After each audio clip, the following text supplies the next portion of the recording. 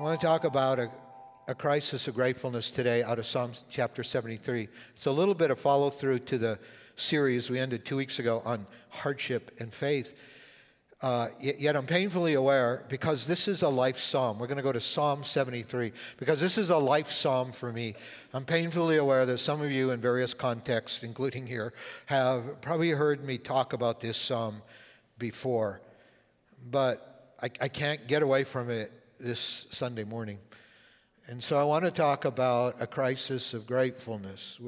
I hope you've been grateful this week with Thanksgiving, no matter what the state of your life is in, that you found things to be grateful for. And Psalm 73 will end with a celebration of gratefulness, but it begins with a crisis of faith.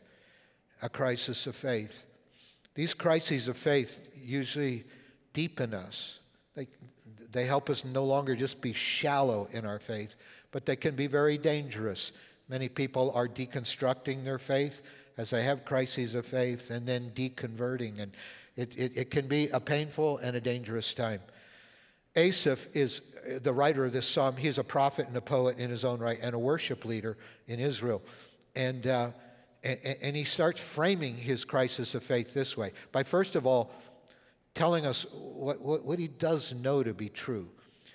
Surely God is good to Israel. God's good to Israel and to those who are pure in heart. So we belong to the Lord. We're his people. God is good to us. He said, I know that.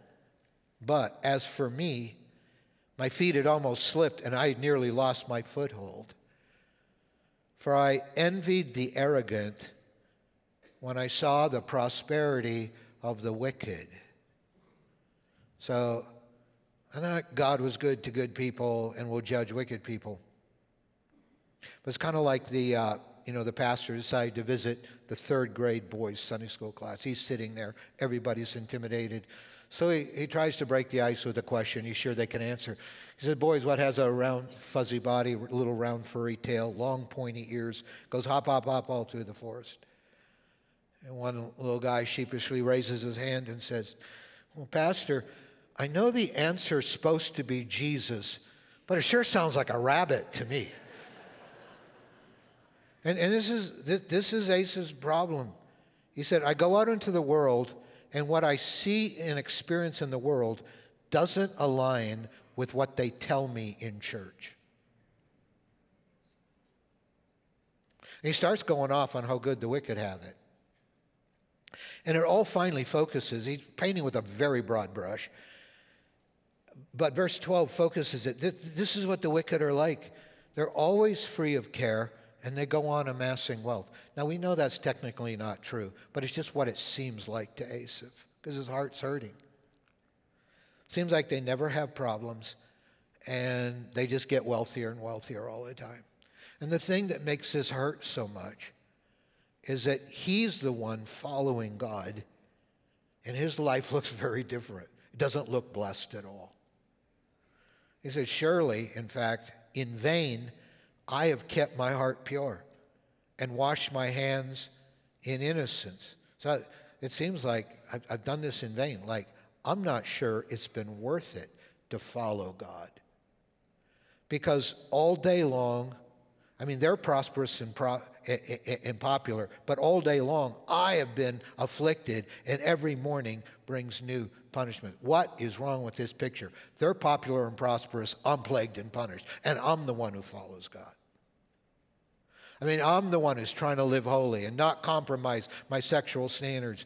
And my friends who have compromised, they're out there having fun, and I'm the one who's sitting alone home on Friday nights. I mean, my brother turned his back on the Lord. He's going after God, and I'm trying to serve the Lord. And you know what? My company had a bunch of layoffs, and it included me. And meanwhile, my brother who turned his back on God, he's making all kinds of money. I mean, where's God who's good to good people? You know, I'm trying to stand up for Jesus in my school, and you know, you think the Lord had blessed me for that, but I'm the one who gets made fun of all the time. And I have to eat lunch alone some days.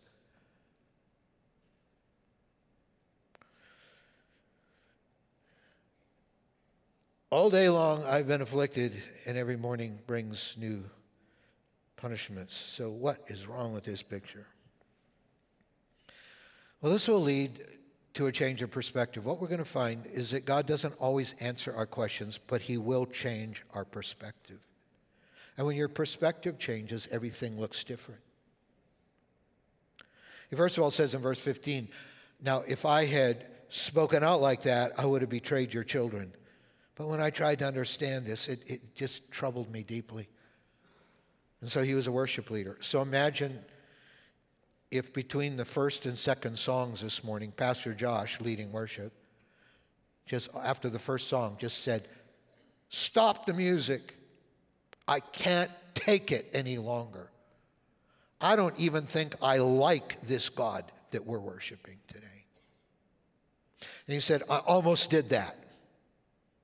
I almost went public, and that probably would have been a little unfair to them and pretty spiritually abusive if I tried. And I think there's places, if you're really struggling with doubt and you're in a crisis of faith, you need close prayer partners who you can pray with, talk with, get perspective. But he was a public worship leader. And I wish public spiritual leaders would not do this on social media. But he said, I could have hurt a lot of people if I'd gone that public with my doubts. Till I entered the sanctuary of God, and then I understood their final destiny. I like to think he went to church just one too many times for his crisis to last. He said, I went to the house of God, and something happens, which always happens when we come together in worship.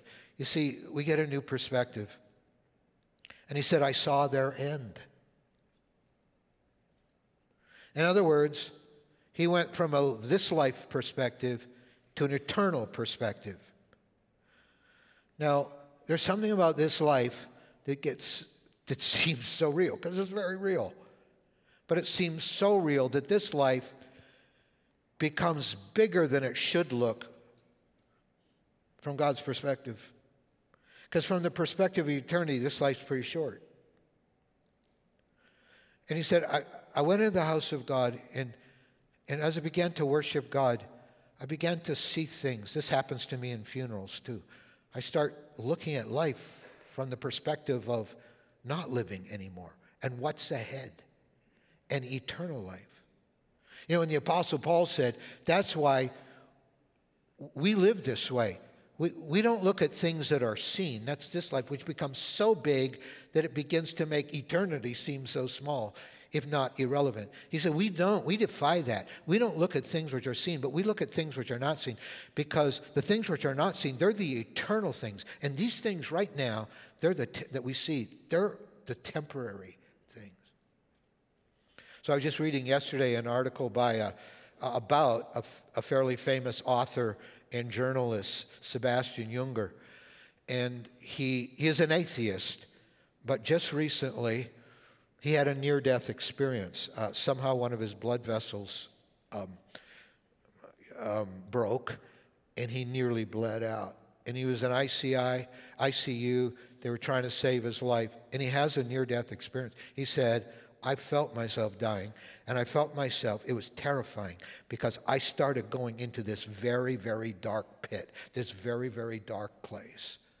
And it was absolutely terrifying. Then they brought me back, and he had blood transfusions, but it really affected him. And he said, it hasn't made me a believer in God yet.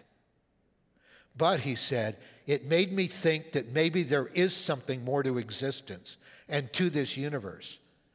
And that this life is more than the pure rationalists would allow us to think. Maybe there is something, he said, a little bit more that we just don't understand, and it's sort of, quote unquote, waiting for us. Well, I want to tell you, eternity is waiting for you. Is waiting for you. You're going to be very much alive. And there's a hell, and there's a heaven, and you're going to be very much alive, and that's where most of our existence will be. You look at life from that perspective, from the perspective of eternity.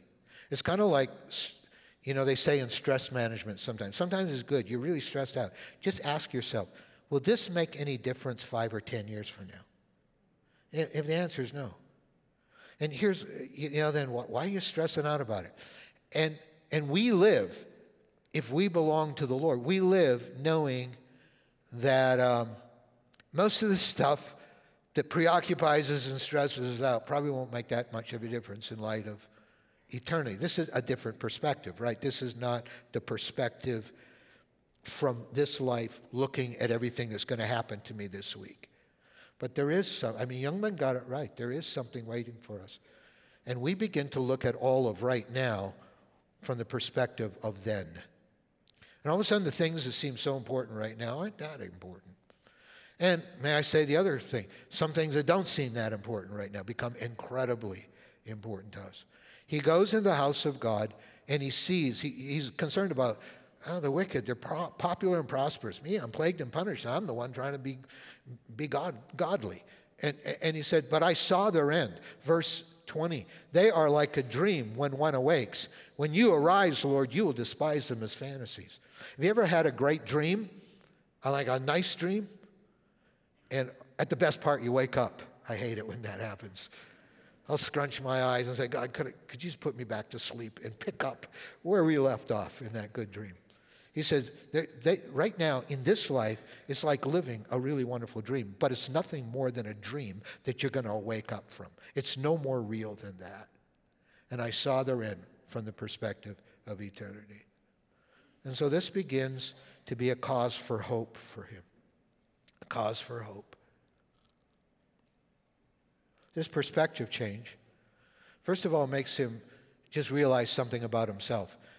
He said, when my heart was grieved and my spirit embittered, I was kind of senseless and ignorant. He doesn't say I was kind of. He says I was senseless and ignorant. I was faced facts. And I was a brute beast before you. I was no smarter than a dumb animal. And this is why you will often hear me say, when you're in pain, when God doesn't make sense, when you seem to be doing everything right and nothing is going right, and you can't figure your God out, that is not the time to come to your final theological conclusions about, is there a God? If so, what's he like? And if you've been hurt in relationships with other people, when you're really hurt, that is not the time to come to your final conclusions about that other person. Because pain always distorts. Pain lies to us. Pain kind of has a warping effect. It's kind of, we only see blurry. And he said, when my heart was bitter, when I was just angry at you, God, because it was tough for me and easy for ungodly people, when my heart was angry, it kind of made me stupid. Because I couldn't see the big picture that worship eventually restored for me. Yet, verse 23, I am always with you. Here's the bottom line. I'm always with you. And this means three things. You hold me by my right hand. You guide me with your counsel. And afterward you take me to glory. The wicked wake up and they find all their reality is nothing more permanent than a dream. A good dream, but a dream. And they wake up to the horrors of turning their back on their Creator and victimizing other people in all that sin does. But he said, you're going to take me to glory. In fact, I love the way commentators talk about that verse, those two verses. They say, you've got a 3-part sermon right there. The Lord's always with me. That means he grasps me, he guides me, and he glorifies me. Grasped, guided, and glorified. He said, you take me and hold me by my right hand. And I love the fact it doesn't say, I get to hold him. You know, we all are trying to hold the hand of the Lord. We're trying to follow him. But there are times, like my daughters, when I used to put my index finger down and because their hands were so little, and they'd walk beside me just holding onto my hand. But we'd get to an intersection, and what I would do is I just kind of I just kind of moved my other fingers around and grabbed their wrist, because although I liked when they held on to me, there are some times when I didn't trust their ability to hang on to me, so I held on to them. He grasps you by the right hand. And he guides you. Yeah, saying no to everything you want to do. I mean, wouldn't life be wonderful? No rules. I can indulge every craving I have. No a creator to be accountable to. No rules. I can just use my atheism to justify sinning as much as I want. I mean, how convenient would that be? Instead, God's counsel guides me. Jesus said it's a narrow way. It's not the wide way, most people. It's a narrow way, to walk a way of holiness, to actually be obedient to Jesus. He says, but yet your counsel guides me. There's something that's directing my steps with eternity in mind. And in the end, I don't wake up from a good dream to a horror. I wake up to the glory of God and with him for all eternity. I'm grasped, I'm guided, glorified. And so this leads to his celebration of gratefulness. So who have I in heaven but you? And earth, where I'm so concerned about everything that doesn't make sense to me. Earth really has nothing I desire besides you. It's always a painful process, but it's what takes us below our shallowness, to where sometimes you don't know what to do with God, but you realize you have him, and you don't need anything else that this earth provides. He said, he's come to the bottom line. It's probably a good thing he didn't interrupt the worship service and just vomit all his unbelief on the folks. But it probably was also good that God let him walk through this process to get to a bottom line where he could say, I don't have anybody else but you, Lord. And when it comes to it, from the eternal perspective, there's nothing I want to hold on to in this world instead of you. In fact, I might just give out completely. In my heart and my flesh may fail. But God is the strength of my heart. And he is my portion forever. That means him being with us, his presence. That he becomes like our portion. He becomes enough for what we need. He knows how to keep his eye on us. He knows how to walk with us. He knows how to feed us. His presence nourishes us. He becomes our portion. I'm not looking at whether I'm richer or not this week. I'm not looking at whether everybody likes me this week or not, like all the people who turned their backs on God, at least to him, seemed like they were. He said that's irrelevant now. Michael Card put it this way, the songwriter and author. God did not send the Messiah as a sort of solution everybody expected. They wanted someone who would kill Romans. Jesus instead died for the Romans. They wanted someone who would give them answers. Jesus gave them himself. What else but his presence could have perfectly answered all our deepest needs? For though we could have never imagined it, what we thought we needed, that is, solutions to the problems that cause our pain, would have never fixed the problem. And so he gets his theology right in the next verse. Those who are far from you will perish. But he ends the psalm with this amazing declaration.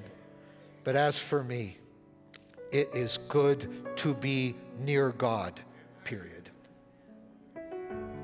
I was a college student. Someone was unpacking Psalm 73. He got to this verse. Tears just started streaming down my face. I said, God, I so hunger for your presence. That's what I want more than anything else. I don't know what you'll let me be or not let me be. I don't know what you'll let me do or not let me do. I don't know whether I'll be rich or be poor. But something of all of life focused in on that one verse. When Asaph said, my good is to be near God, just to be near, because he's got his eye upon me.